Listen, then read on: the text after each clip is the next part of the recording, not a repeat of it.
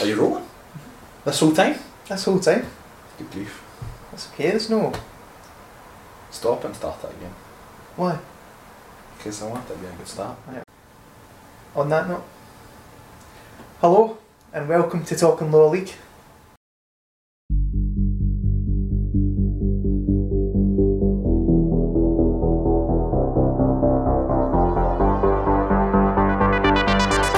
We're going to be talking about the big SPFL Lower League kick-off, chatting about some of the key results that stood out for us over the weekend, looking ahead to this coming weekend across the SPFL and the West of Scotland leagues, and also Ali and I are going to be chatting about our experiences of getting back to the football at the weekend. Ali was at Maryhill, where I wish I was. I was at Broadwood to see Clyde Dumbarton, so I'm sure we'll get down to the nitty and gritty of that as well. And to open this week's show, we're going to open up with something that is potentially could be quite detrimental to lower league clubs, so we'll see how that goes down. Anyway, but as ever, plenty to get through this week. Right, Ali. It's me and Ali this week. Yes. You okay with it? I put out a wee tweet earlier on saying that it could get messy, and it's just me and you. Yeah. Well, I like to have a witness in the room in case you try and strike me or lunge at me. Obviously, Ross can't be here this week due to having a life, but Ali and I have banded together. Yeah. To decide to just fire ahead. Yeah. Well, I'm worried because you're wearing a lovely leopard print t-shirt, which makes me think that you think you're a wild animal that has to be tamed. Well, I mean, people know this already, that there's a lot of things that get edited out and things that don't get edited out on this podcast. Yeah. And it seems to be that we're being hunted. So apologies for any of the helicopters, trains, transits that you hear on this week's show, because Ali and I are clearly being hunted. Right, see, before we get into talking about some of the kind of key games from the weekend, I wanted to have a wee chat to you about, you might think it might not be directly related to the lower leagues, but it could be, so I don't think we'll spend too much time on it, but this cinch stuff. So for a wee bit of background, if you've been living under a rock, as we're sitting watching a certain team in the background here, so the higher ups at Rangers seem to be complaining about the £8 million deal that the SPFL and Neil Doncaster have struck up with Cinch, a multi-year deal to sponsor the entire SPFL. You guys know it as well as we do. There was Cinch all over the place at the weekend when the league kicked off. I actually quite liked that kind of YouTube highlights packages and stuff like that. A couple of, Twitter friends of ours were rightly bringing that up and how the branding's a bit better, seems a bit more professional. And yeah, 1 week in, and one of the biggest clubs in the country is trying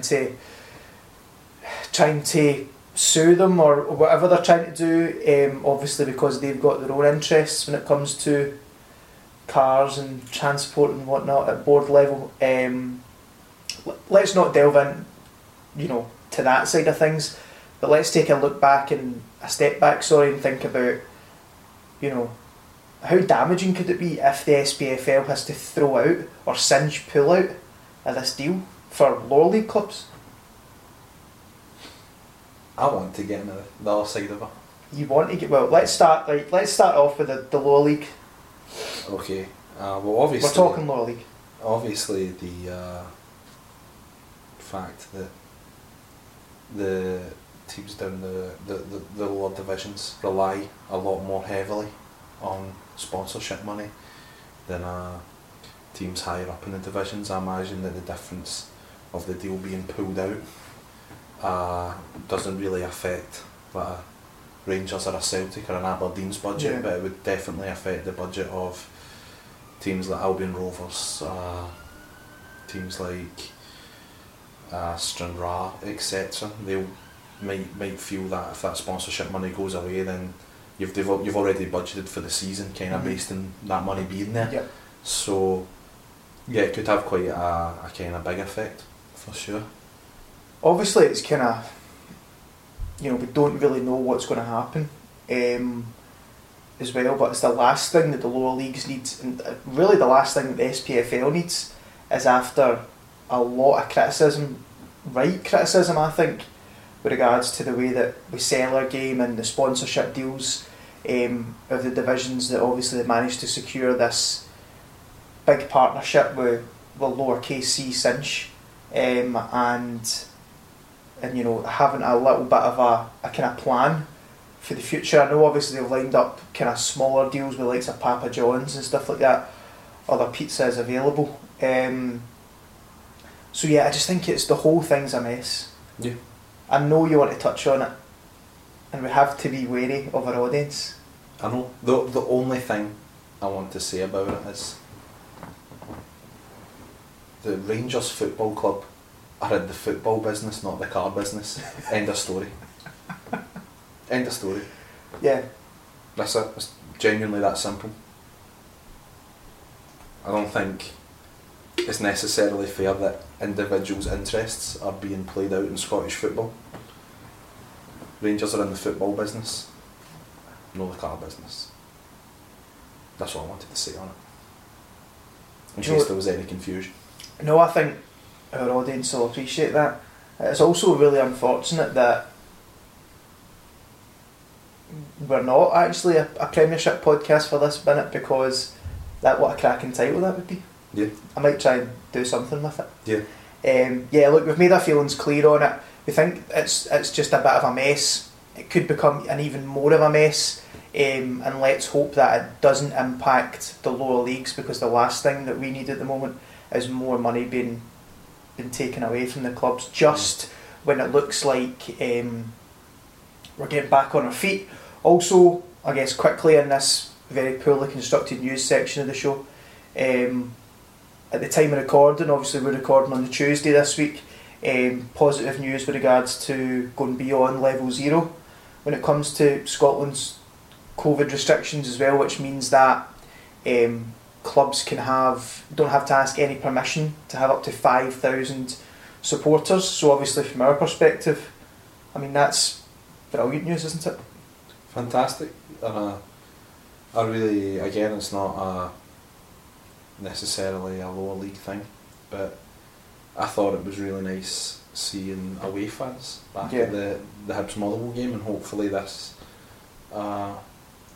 returning this and these restrictions being lifted with no limit on people gathering in size, etc., will mean that we can have away fans back in the grounds as well. I find that the away fans are at times more important to the match day experience than home fans. It's all, without that kind of bit of banter and shouts between the two sets of supporters, something's a bit lost for me. Yeah, no, I completely agree. And like I say, obviously from our point of view, from the level of games that we go to and stuff, that limit for the most part is ideal. So obviously I know we're going to talk about our kind of contrasting experiences of the games we were at the weekend as well, and I'm sure the number of people there and stuff will come up at that part of the show.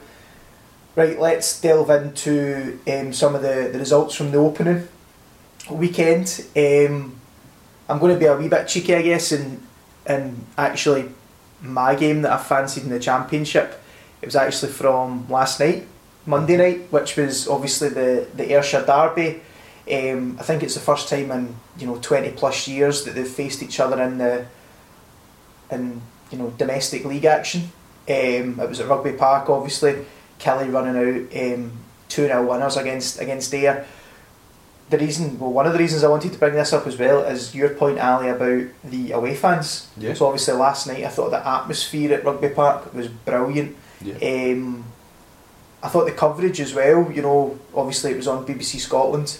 If BBC Scotland want to get in touch with us, I'm sure we can have a conversation. No, but I genuinely thought that the coverage and the panel was brilliantly put together last night. I really liked that kind of combination of Jonathan Sutherland, Leanne Crichton and Chrissy Olumu. You know, they all know their stuff. You know, they're so invested in this level of football and the games and stuff like that as well. So that was really good. So the whole thing, watching it last night, was really enjoyable. The only thing that was missing was the Ayr fans, I felt, because for such a decent part of that game, even though Kelly, you know, deserved to win it, they dominated it for the most part. Ayr, you know, did do well for a lot of the game. You know, they did stifle Kelly a lot of the time. Granted, quite a lot of criticism around the way that maybe Hopkin approached the game. A lot of similarities, a lot of Morton fans coming on saying no surprises to see the type of football that he's playing. But I thought, particularly in the first half, I thought Kelly looked brilliant. You can exactly see what they're trying to do. You know, a podcast favourite from last year, Ewan Murray, I thought again was brilliant, really solid at the back. Obviously he moved from Dunfermline in the summer. From set pieces you can clearly see that he's been targeted by, there were a number of goals that he got last year for Dunfermline as well. So overall, I thought that Ayr were decent. I do think, as we said last week, I do think they will still struggle. I think that they look relatively solid, but they do need more of a cutting edge. I know they've just signed a young striker on loan that might... Jonathan Afolabi. Yeah, who was at Dundee last year, Dundee last year on loan from Celtic. I don't think it's a loan deal, I believe it's a full-term transfer. I know he was released from Celtic. Oh, really? Jonathan Afolabi, is it? Yeah. Well, I mean, you're hoping that he made an appearance last night, but you're hoping that, you know, he can actually get a run of games. I think that's the thing that he's been missing.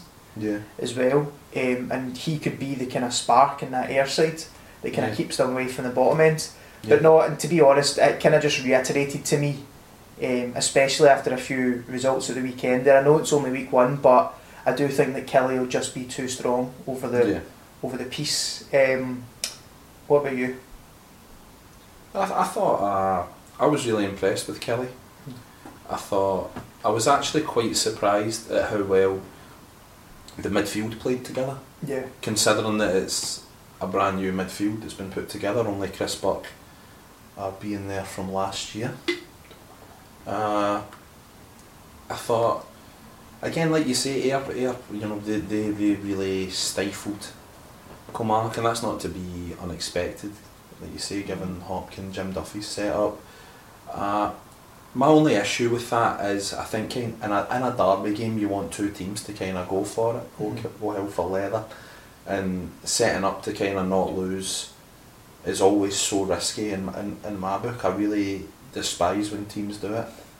You take a look at Scotland's Euro campaign, when you set up that way and you go down, it's so hard to get back into a game, because you've not got the shape, the personnel to change it up that much, and also the momentum's completely taken away from That's what it felt like when Ayr conceded last night, I thought.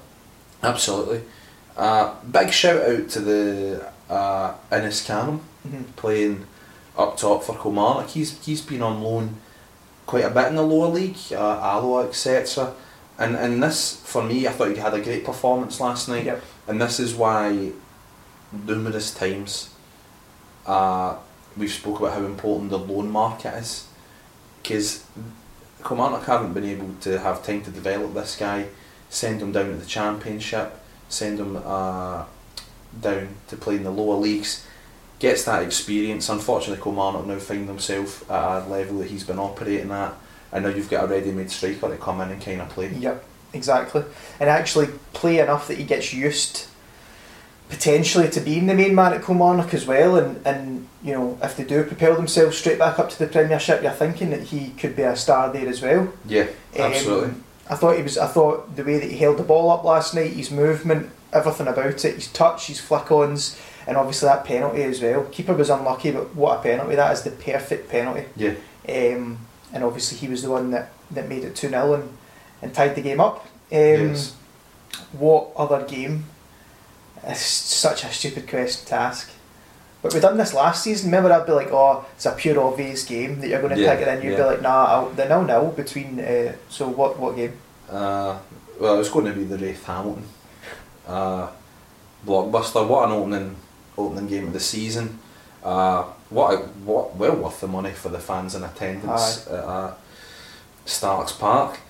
If you didn't see, Wraith Rovers were 4-0 up after 52 minutes, and at that point you're thinking there's no way back in it for Hamilton.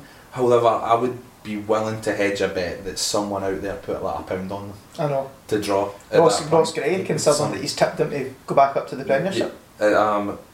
Hamilton put together a fantastic comeback. I was just having a look at it, double check my maths. They scored 4 goals in 24 minutes. Hamilton aren't exactly a team that score a lot of goals either. No, they are not. Wraith Rovers fans, Kieran MacDonald scored 2 goals. And we've all heard this before when you talk about ex-players coming back to haunt teams. You don't expect your left back to be the driving force. To be the driving force and put you to the sword. 2 goals. Andy Ryan stepping up from Stirling Albion. In League 2, we always knew he was a guy who was playing way below his level. Looked very, very comfortable. In the game against Wraith, took his goal really well, and then the big centre half Want, 90 plus 2 minutes equaliser. I think he's a product of the youth academy as well. He is, yeah. There was actually a really nice piece, not just to big up the BBC again, but at half time last night during the Killie air game was a really nice piece about the importance of Hamilton's youth setup and things like that, and obviously showed highlights of the game from Saturday and stuff, and showing the amount of youth players that were in the squad, and you can clearly see what they're trying to do. Hamilton only had 5 shots on target. Wraith Rovers had 7 shots on target. The XG's through the roof in this game, and according to Google, a 4-each draw where each team made 0 passes the whole game. 0 passes the whole game? That's what it says, 0 passes, and that must be true because it's on the internet. It must be true. No, but in all seriousness, there was an absolutely fantastic goal scored by Wraith Rovers. Just a quick breakaway, big switch across the park, cut inside, had it for outside the box. It was shades of Arjen Robben with that goal. There's so many things that you've said in the past minute or so. Staggering. I'm in a good mood. I can tell. You're on top form. I'm in a good mood. It was unbelievable, and it could well spearhead Hamilton's push towards the top end of the table towards this season. Obviously, it's looking like we mentioned it before that they're going to get a pretty decent windfall from the sale as well. I think like 300 grand or something like that of Odoffin. I believe that's went through today. So that could well be. There's no excuse for them not to bring in a couple of good players now potentially. Obviously, time's running out, but I'm sure they could definitely get a couple of deals across the line. And Ross Gray could well be sitting here laughing at us at the end of the season. That's it. But the thing about Hamilton that really impressed me in this game is you often see teams come down and take a while to kind of find their footing, and given the kind of atmosphere around Hamilton for years now, being consistently in the relegation fight and pulling things out, and pulling the survival out of the bag, it's not surprising to see them show that fight and show that character in this game, 4-0 down, to not give up. And that's got to be a huge boost for fans who have came to watch Hamilton or will be watching Hamilton this season, that their team is not giving up, they're going to fight, and they're showing that character this early in the season is remarkable. Yeah, exactly. And it's clear to see that I don't think anybody's going to write them off at any point this season after the way that they opened the league campaign as well. Right, I think we should have a wee chat about League One. Maybe we shouldn't poke the bell with that one. Poke the Roxy bell. Keep that down. League One.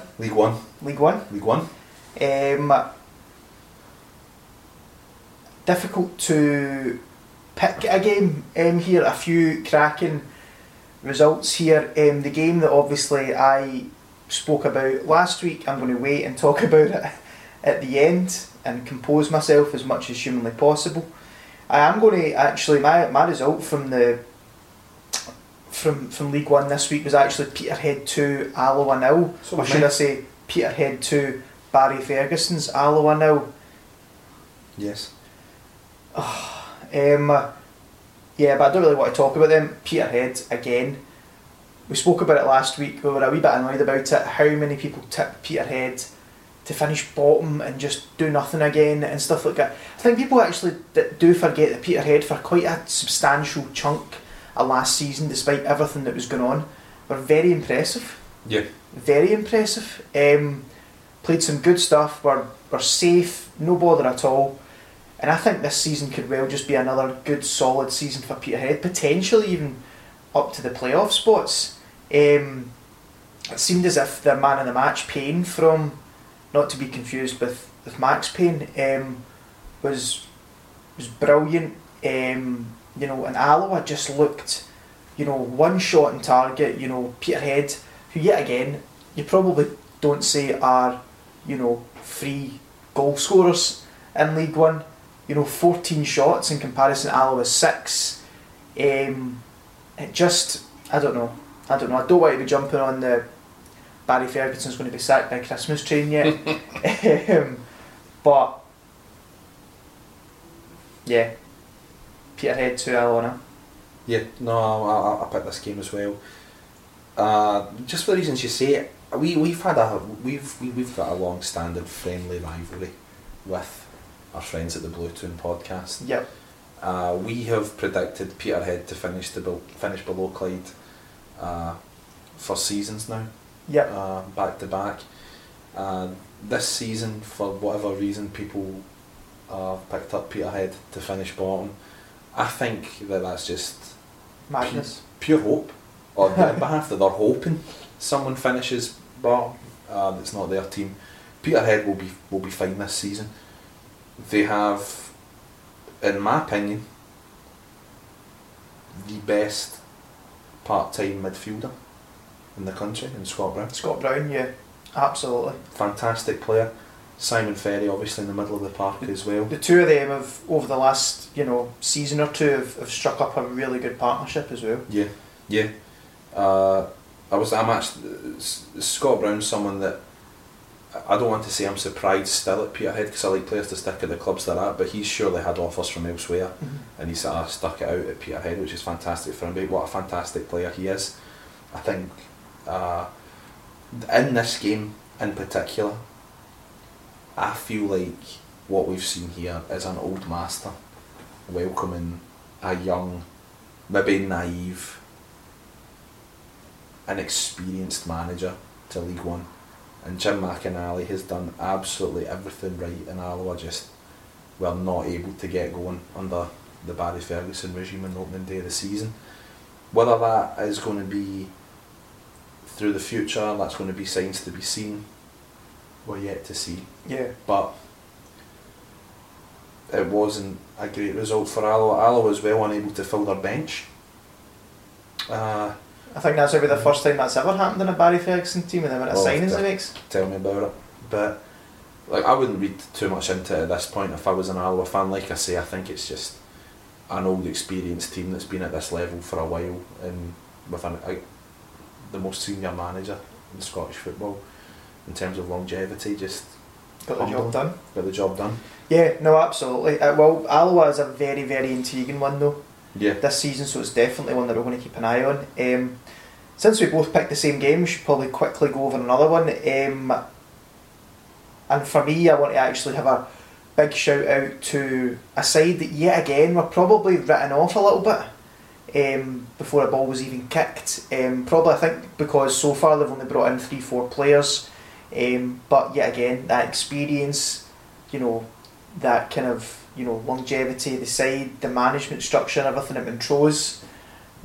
Probably, as we've said before, we're big fans of what they do on and off the park. Going to Airdrieonians, who obviously were playoff finalists last year and tipped to do well again this year.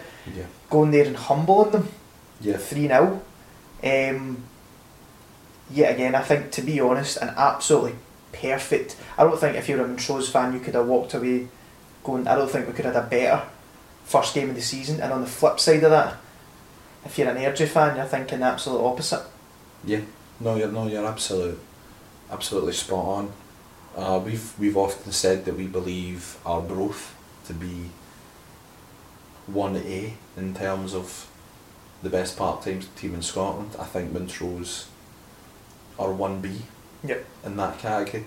They operate so well within their area for recruitment. They always operate well. It seems at a board level. Their management team is absolutely spot on. They play very, very attractive football, very hard to defend against. You get stretched all the time with the pace and that they play with down wide and the overlaps. And I wasn't surprised to see Montrose get a result here. I was surprised at the size of the result. Yeah. For sure. Like we said last week, Ian Murray has to do something this season, and he's off to a bad start. But it's that inconsistency argument coming in again, though, that we spoke about last week. And we've spoken about so much when it comes to Airdrieonians, and I think that's where, and Airdrie fans that are listening or watching this, tell us if you disagree or agree. That's just one of the big, if not the biggest bugbear of the Ian Murray reign so far, is just that inconsistency. When you think they're about to take off and finally go and cross that line, they just don't do it. And yet again, this is just another example of that. So yeah, I do think the pressure, if we spoke about it as well previously, if we thought the pressure was on Ian Murray and Airdrie before, after Saturday's result it's just been cranked up big time. Absolutely. And again, this has been another season where Airdrie have invested in players into the first team to try and improve and get going, and it's disappointing. And maybe like I'm sure we might go on to talk about, it's maybe a manager that's been at a club for a while and already some eyes are starting to roll a wee bit. It's again very early days. It's always difficult talking about, I think, try to analyse the start of the season, because yet again you're always going to get things thrown at as like, oh well, we're only a couple of games in. I know, but this is the whole point of this. This is why we should be talking about it. Because some of it might come true. Ultimately, these games at the start of the season could mean absolutely nothing. I know. Or with hindsight, in 5 or 6 games time, it could mean everything. Absolutely everything. So I think you've got to put equal weight to games that happen at the start of the season to games that happen towards the end of the season. You do. I think you do. But I think that another entertaining week in League One, and moving on to another interesting opening week in League Two, Ali.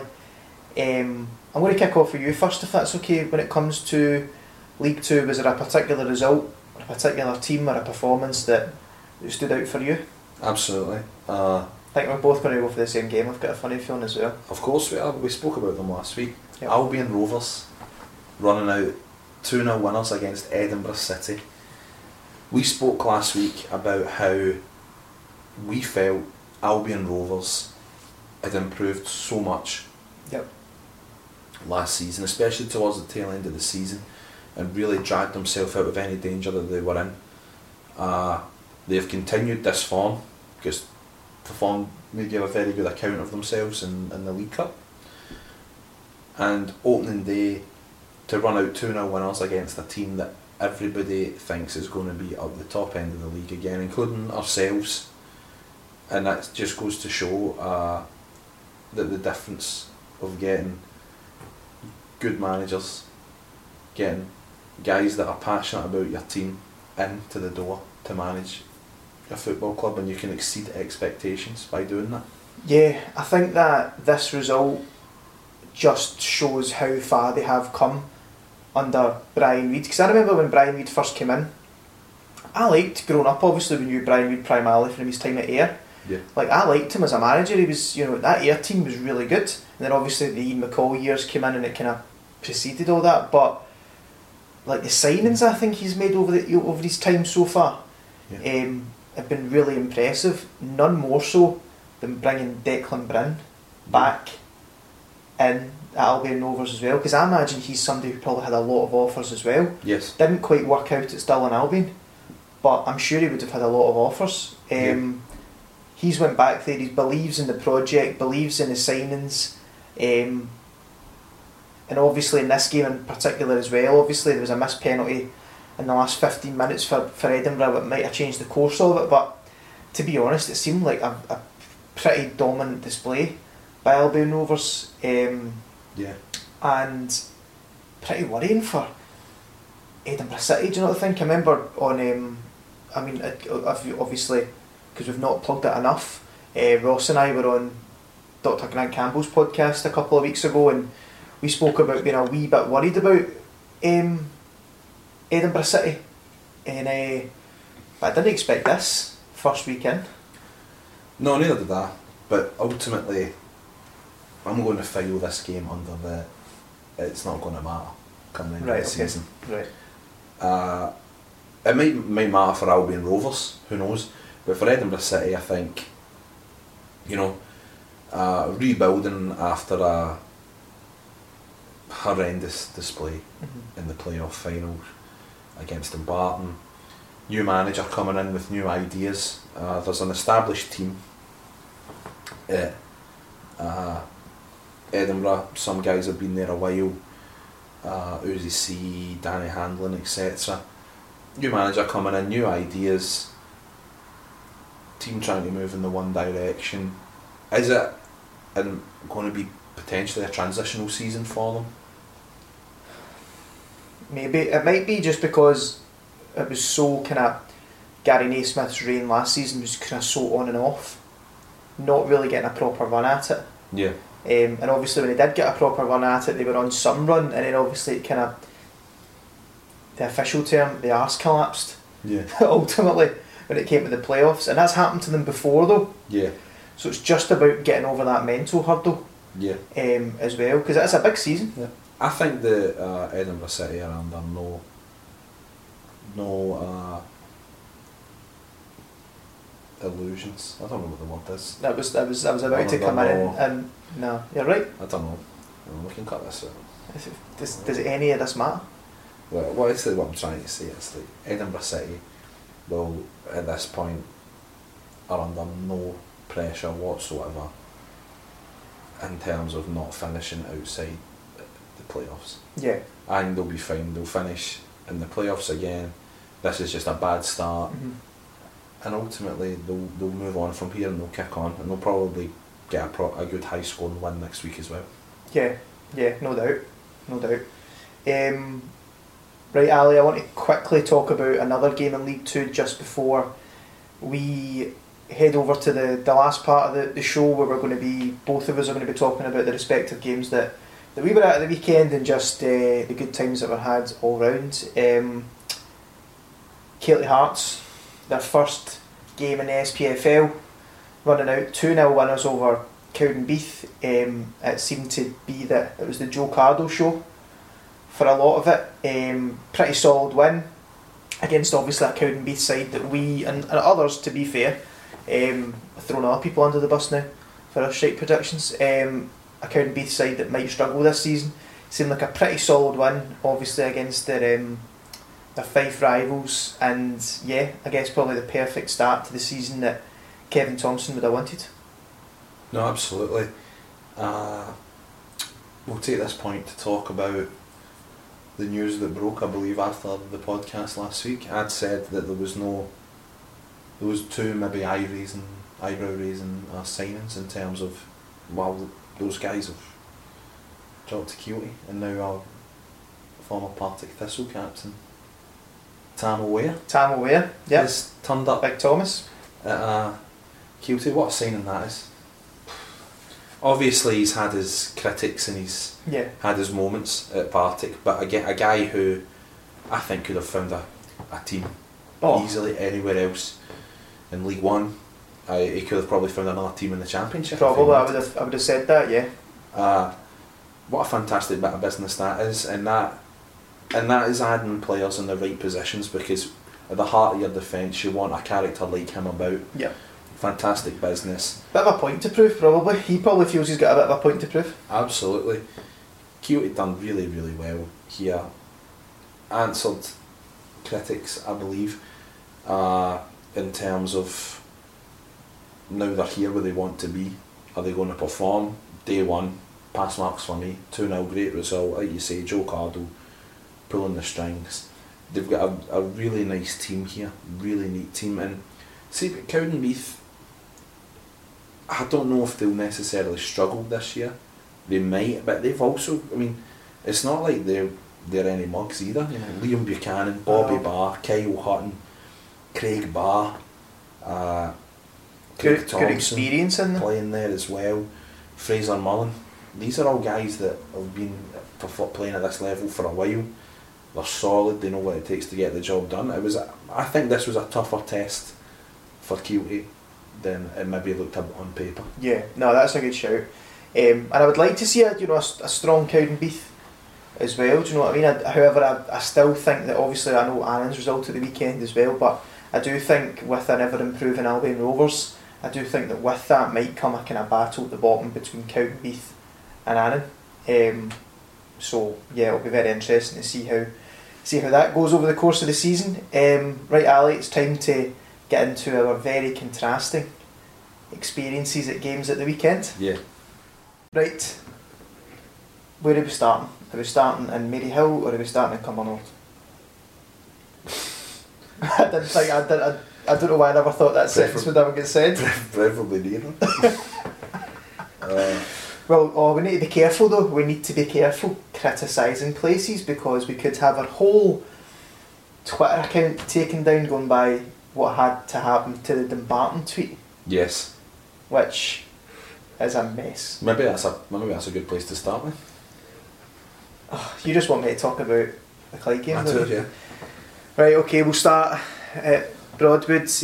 What is the tweet that you're talking about? So the tweet that I'm talking about is, I think it was pre-match on Saturday, building up to the massive fixture between Clyde and Dumbarton, to where the Dumbarton admin, I thought quite funnily, tweeted out, we're off to Cumbernauld today. Yes. And then it was, I think it was a GIF or something like that. I can't now, I don't know whether it's the pressure of the camera. I now cannot remember what the... I believe the picture of the GIF said, I guess some people like living in a hole. That was it. Which we liked as an account. Two guys from Cumbernauld. I know. I thought it was funny. It was funny. And it got a lot of good reaction and stuff like that as well. And then this person who claims to be a Clyde fan I've never seen somebody more angry about something. And they had to take it down. Yeah. They launched an official complaint. Shock that it's a Clyde fan. But yeah, so on to the actual game itself and the experience of being back there. That was the first time I'd obviously been at Broadwood since the last time we played Dumbarton, and we ran out 2-0 winners back in March 2020, which is wild to say that. Obviously, big shout out, I guess a lot of bias here to the Clyde Glasgow branch, obviously putting on a really kind of good day. The bus and seeing everybody again and things like that, it was brilliant, raising some money for the supporters club and things like that. A lot of exciting plans coming up to raise more funds as well. The negative thing was actually unfortunately having to go to the game. See, when it came to the actual, obviously first time we back at Broadwood, see the way that it was operated and things like that, I was quite lucky because it just was two big gates that were open. And you kind of done the contactless and you went in, you went up, and it was obviously Broadwood's plenty big enough to deal with the people, so it felt relatively normal. Yeah, I would say. There was a bit of a delay with a lot of people getting in. I don't know if it's just because of the kind of extra people, but it caused a bit of confusion. But thankfully, everybody got in usually a couple of minutes after kick-off. The game itself, I thought Clyde were an absolute embarrassment. Genuinely, I thought that it was atrocious. I thought Dumbarton outfought them, outthought them, don't know, outskilled them, out something, everything. I just thought that Dumbarton were everything that Clyde should and want to be. Now you need to remember that Dumbarton, I think it's about 16 or 17 new players this season. Obviously Jim Duffy, who'd been there for a good while, left. Stevie Farrell came in from Stranraer. Quite different characters in the way they want to play football. Yeah. Obviously Clyde, probably about 14, 15 players as well. So there's no excuse, I think, from a Clyde perspective. I thought Stevie Farrell set up his team perfectly. I thought that everybody knew their job. It was a good system they played. And it wasn't. This was no way, shape or form a smash and grab. It could have been more, to be honest with you. I think it could have been more. And there was nothing about that Clyde team. Genuinely, I'm not just saying this because you're a Clyde fan, I'm angry, etc. I've had a few days to think about it. I don't even get that angry about it anymore, to be honest. Kind of numb to it. But there was, I can't even walk away and go, there's a couple of shoots of encouragement. Yeah. Even the experienced players that probably should have stepped up, your Conrad Ballatonis, your Magaro Gomez, who are usually over pre-season been the kind of decent players that Clyde had brought in, just weren't at the races at all. I thought Barry Cudahy as well. So I think that's a bit harsh because Ballatoni did get in the score sheet. It was some finish. Shame I was right in front of it, and shame it was for Dumbarton. I have to say, I thought Barry Cudahy was the player. Yet again, he's been at Clyde for a long time now, and when you get performances like this as a Clyde fan or supporter of any club in the lower leagues, there's always usually one player that stands out and does not deserve to be in that team that day because he has given his all and trying to make things happen. Unsurprisingly for Clyde, it was Barry Cudahy. I don't know how the happy clappers at Clyde are going to go over this one because there's no excuses for me, and I genuinely think that Clyde potentially will go down, and I do also think that Danny Lennon's credit is very quickly running out. Obviously I wasn't at the game. Just slightly jealous for personal reasons. Which we'll go into. And that I didn't want to. No, there were personal reasons. The staggering thing for me is that I believe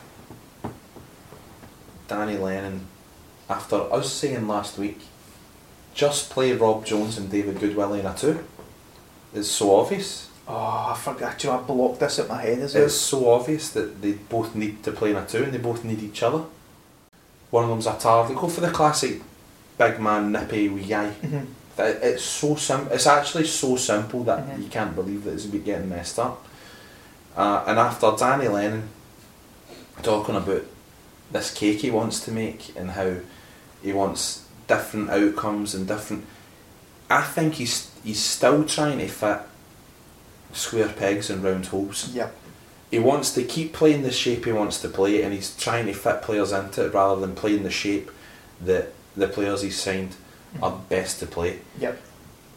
Moving David Goodwillie, who is probably the best striker in the league, and if not, he's in the conversation, to play, I believe he was playing left wing as an inside forward to make way for Rob Jones, is completely and utterly inexcusable. David Goodwillie is not a left winger. He is a natural goal scorer, especially at this level. In the top 10 goal scorers of all time for Clyde Football Club. If he has a season like he had last season, he will then move up to number 9 in that ranking. So to move him out of the way, out in the wing, to make way for someone who scored 1 goal all of last season in this league, in Rob Jones, who again I think has a part to play at Clyde, it's just completely and utterly inexcusable. It seems to me personally that the big issue with Danny Lennon's recruitment, and I know we spoke about it last week, but there was nothing from what I've heard and seen of the game there's very little positives to take away from it. The Yeah. tactics are wrong, the personnel are wrong. Clyde currently at the moment have three centre backs at the club. One of them's in a moon boot for the next 12 weeks. It is going to be a long, hard season, and if you're losing, and like we said last week, these two teams should be looking at each other every single week. Yep. How did Dumbarton get on this week? How are Clyde doing? And that might not even be the case. Dumbarton head and shoulders above Clyde on the day, and how we were saying how come the end of the season these games can mean a lot. The games against Dumbarton this season are going to mean quite a lot for Clyde, and I think that they have absolutely, utterly botched match week 1. Yeah, no, I think you have. I'm a massive fan, obviously, of everything that Danny Lennon's done for Clyde Football Club, for the supporters. I think he's a brilliant man as well, a good manager. He did not once come out of his dugout on Saturday. This has been commented on at the back end of last season. I don't have a conspiracy theorist or anything, but his whole body language looks as if I think he knows that I'm not sure how far he can take Clyde anymore, due to loads of different circumstances I may want to add. Yeah. Danny Lennon is not at fault for what is going on at this football club, but he does have to take some responsibility, and he just looks as if he has given up. That's what it looked like on Saturday. He looked as if he'd ran out of answers, ran out of ideas, and he knew that it was going to be a long season. I think Danny Lennon needs to take responsibility for a large chunk of it. You can argue all you want about budget, small budgets, whatever. The budget is apparently up from last year. When you operate in the lower leagues of Scotland and you've got a small budget or a lower budget or whatever compared to everyone else, you have to use it wisely. Mm-hmm. And that means getting the absolute bang for your buck. And if you're bringing in 10, 11, 12 players, you need at least 60% of them to be of a standard. And Danny Lennon's recruitment in that regards for the past 3 seasons it's not been there. Nothing's changed. Sorry, I was just going to come in, and nothing seems to have changed with regards to the fact that the club are now paying a recruitment team. Yeah. As well. A recruitment team that when people who are members of the club have asked to justify their wages, it has been left completely in the blank, because it just seems that all that they do is phone Celtic or phone St Mirren or phone Rangers and ask for any players you're willing to throw our way. And it's, to be honest, that is absolutely nowhere near good enough. There's guys I know that have been watching this league for years that could have done a better job than that. Yeah. And no players out there. It was obvious to everyone that the recruitment this year wasn't good enough. There was a day Clyde released 5, I believe, signings, and every single one of them you were like, it can't get worse, it can't get worse, it can't get worse. And it got worse. Yeah. Yeah, again, we don't want to make it. I think we'll probably get less and less Clyde heavy as the season goes on, to be honest. But obviously, it's just been, fingers crossed. But yeah, a lot of things need to change. Just top to bottom, unfortunately. So that was my Saturday. How was yours? Mine was really good. I went for the second week in a row. Yep. I went to go and see Maryhill. It was a fantastic game of football. Really, really, really good. Lovely setup at Maryhill. Well, I was going to ask you, what's the kind of, talk us through, obviously we're big West of Scotland League fans. It's looking like a bit of West of Scotland League game. All of us, this weekend, for example, whether it's the same one or scattered.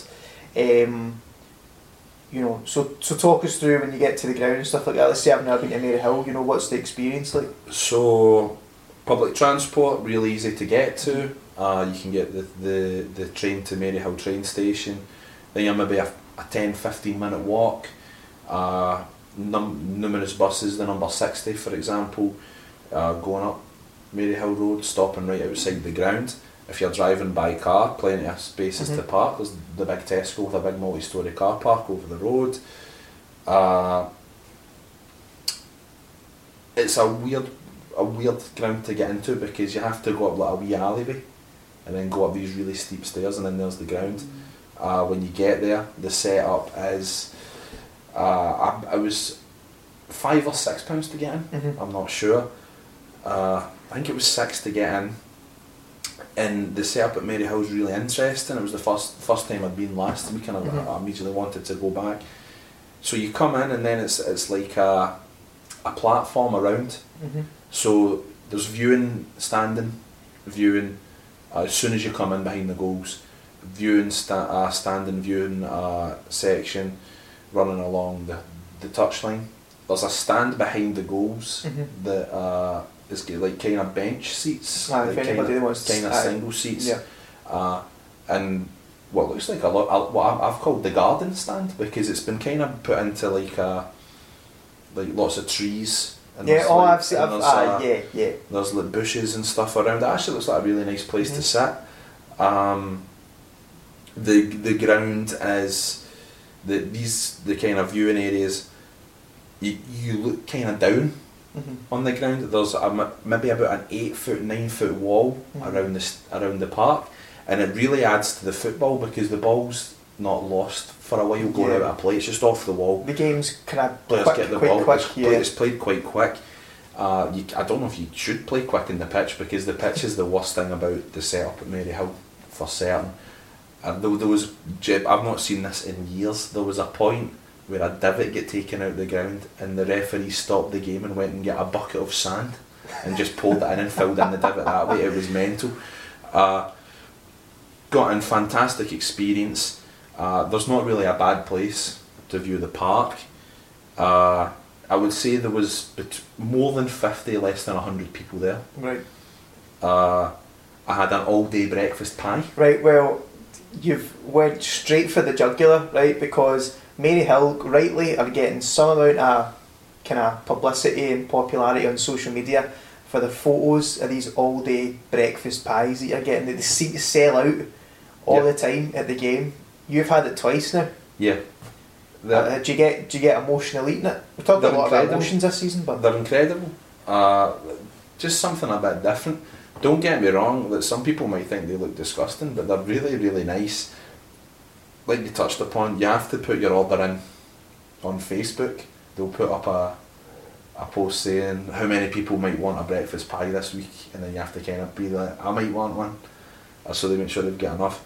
It was really nice. $2.20. I would actually put it in my top 5 food being sold at football grounds at the moment. Oofed. No wonder you want to go back. Not quite as good as a Ochilview soup. Yeah, of course. That's your number one. Or an Alloa Stovies or a Forfar Brady. Yeah, but it's up there. Seems to tick every box. I'll finish the top 5. The other one is the black pudding and chorizo pie at Arbroath. Oh yeah, Arbroath. Because they don't have smokies in the ground. No. It's a cracking chippy though. We go to Arbroath. The Lighthouse. I believe it's called. Yep, which is great. Yeah. In terms of the quality of the game on show, the game was Mary Hill versus Craigmark Buntonians. A couple of kind of known faces there. David Smith, formerly of Stranraer and Dumbarton, playing at right back for Craigmark Buntonian. He is a big boy still. Craigmark set up really interesting. The two fullbacks must be about 6'3", 6'4", and they don't as much overlap the midfielders as they do just take the ball clean off them and just bundle their way through everyone in their way. They played really, really nice football at times. Despite winning 3-1, I would argue that Craigmark were a wee tiny bit lightweight up front and maybe one signing away there from making a big push in the West of Scotland Conference. Mary Hill, on the other hand, they went up after 15 seconds. Craigmark kicked off.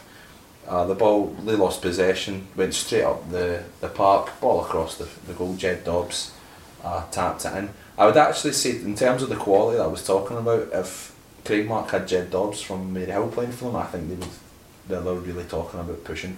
They would have ran out even bigger runners. That didn't seem to put off Craigmark Buntonians, but for obviously that kind of early setback. Exactly, and Craigmark wanted to play quick on the ground. moved the ball about well, switched it to the play. Like I say, these fullback, I can't get over the size of these guys, like just brutes, but they really need done their tidy jobs with the ball at their feet.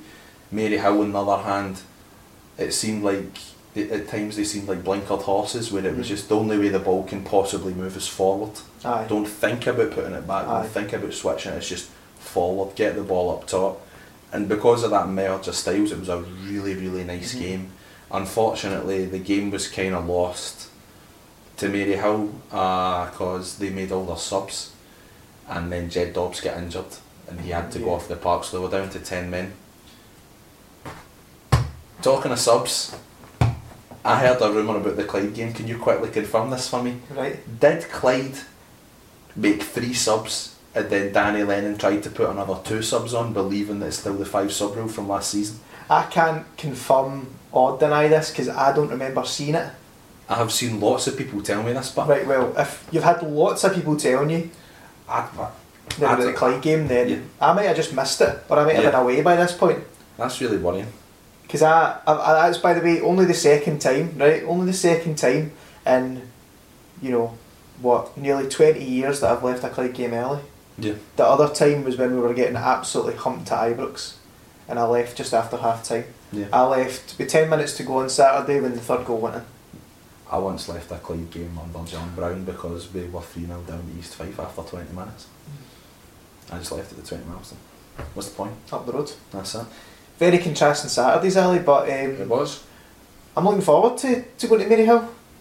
It's lovely. It's a great time. Looking forward to it. There's a wee bar, stays open during the game, so you can get a pint, and they serve it in glass as well, which was really funny because a boy get pung with a free kick and smashed his pint everywhere. So that would have been me, let's be honest. That's it. No, definitely looking forward to going to Maryhill, and obviously more West of Scotland League grounds as the season goes on. We're going to try and tick as many off as possible, all 3 of us. Well, this week, I'm going to try and go to St Roch's versus Larkhall tomorrow night. Where I might get a bit scared to go to that one. I might pull out at the last minute. And I will 100% be going to Glasgow Perthshire versus Drumchapel United at the weekend. At the weekend, yeah, and there's a chance, because Ross and I are both in Cumbernauld on Saturday, is that we'll be going to Cumbernauld United against Darvel as well. So there could be a chance that 3 of us all get to different games, and then next week we can actually go through it all. Absolutely. Which should be quite good. Absolutely. Again, but there's also could be a chance that I could end up at Glasgow Perthshire. Who knows? Who knows? But that's the fun of it. That's it. Personally, I want to see Darian McKinnon play in a weird park at Postle Park. I think that's fun. I think that is fun. It's not a weird. It's just It's just very different to where you would expect to see him. Exactly. But no, brilliant, Ali. Thanks very much, and thanks very much for this week. The 2 of us thought it was alright. I thought it was really good. Looking forward to the next time we can all 3 of us can go to Maryhill, and not to Broadwood. No, thanks very much. I don't think there was much hatred or fighting. No, because sorry, am I keeping you? That's the energy that Ross brings. That is energy. Is that apart from just there? Is that him? Your true colour showed it. Is that him texting you the other night? A wild animal. Is it? It's not, is it? And if it is, I don't want to see it. Okay, let's leave it. Right, everybody. Thanks very much, as ever, for all your feedback and your questions. We try and incorporate as much as we can into the episodes, and all your support as well. Like I say, it's early days this season, trying new things out.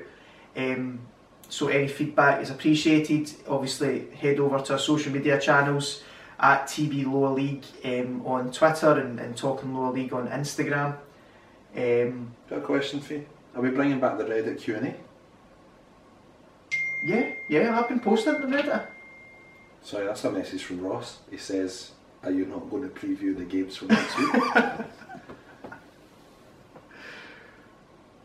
Are you going to bring back the Reddit Q&A though? Yeah. Okay. The Reddit Q&A is coming back.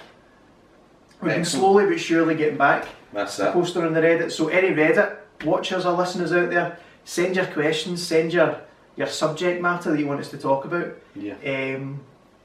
And obviously, if you're watching on YouTube, thanks very much. And it would really, really help us if you leave a like and subscribe. We're going to put as many videos up there as possible. yet again, maybe some wee clips from games and stuff when we're at games and things like that as well. Like I say, we're going to try loads of stuff out. So yeah, that's what's happening. Ali, thank you very much. Thanks to everybody, and we'll see you all next week. Talking Lower League after dark. No, kidding on. This is a little bit of an extra for everybody. Hi. Right, so you've probably watched the Ali and I special from this week. If you haven't, please go and watch it or listen to it. That'd be nice. But as promised, because you weren't here in week 1, you shat out of it. No, I'm kidding on. This is from me and Ross. So we have to firstly ask your predictions. So Okay. who's going to win the championship, Okay. League 1, League 2, and who's going to go down. Okay. And then once you tell me that, Mhm. I will then tell you, if you are bottom of the list between me and Ross, I will then tell you what your punishment will be at the end of the season. Okay. Right, so you need to tell me what you think. Right. Okay. Are you going to ask me the questions? Who's going to win the championship? Kilmarnock. Who's going down from the championship? Morton. Who's winning League 1? Go Rangers. Who is going down from League 1? Clyde.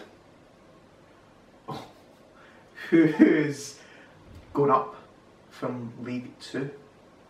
Cutie. And who is going to finish bottom of League 2? Annan. There we go, I love how efficient it is. Very good guesses. A lot of kind of similarities between Ross and I. I didn't watch yours and Ross's doing one. I wanted to go into this. Going into it blind, Yeah. not just because you don't like watching us when you're not here. What's that? Right, so do you want to know your punishment? Absolutely.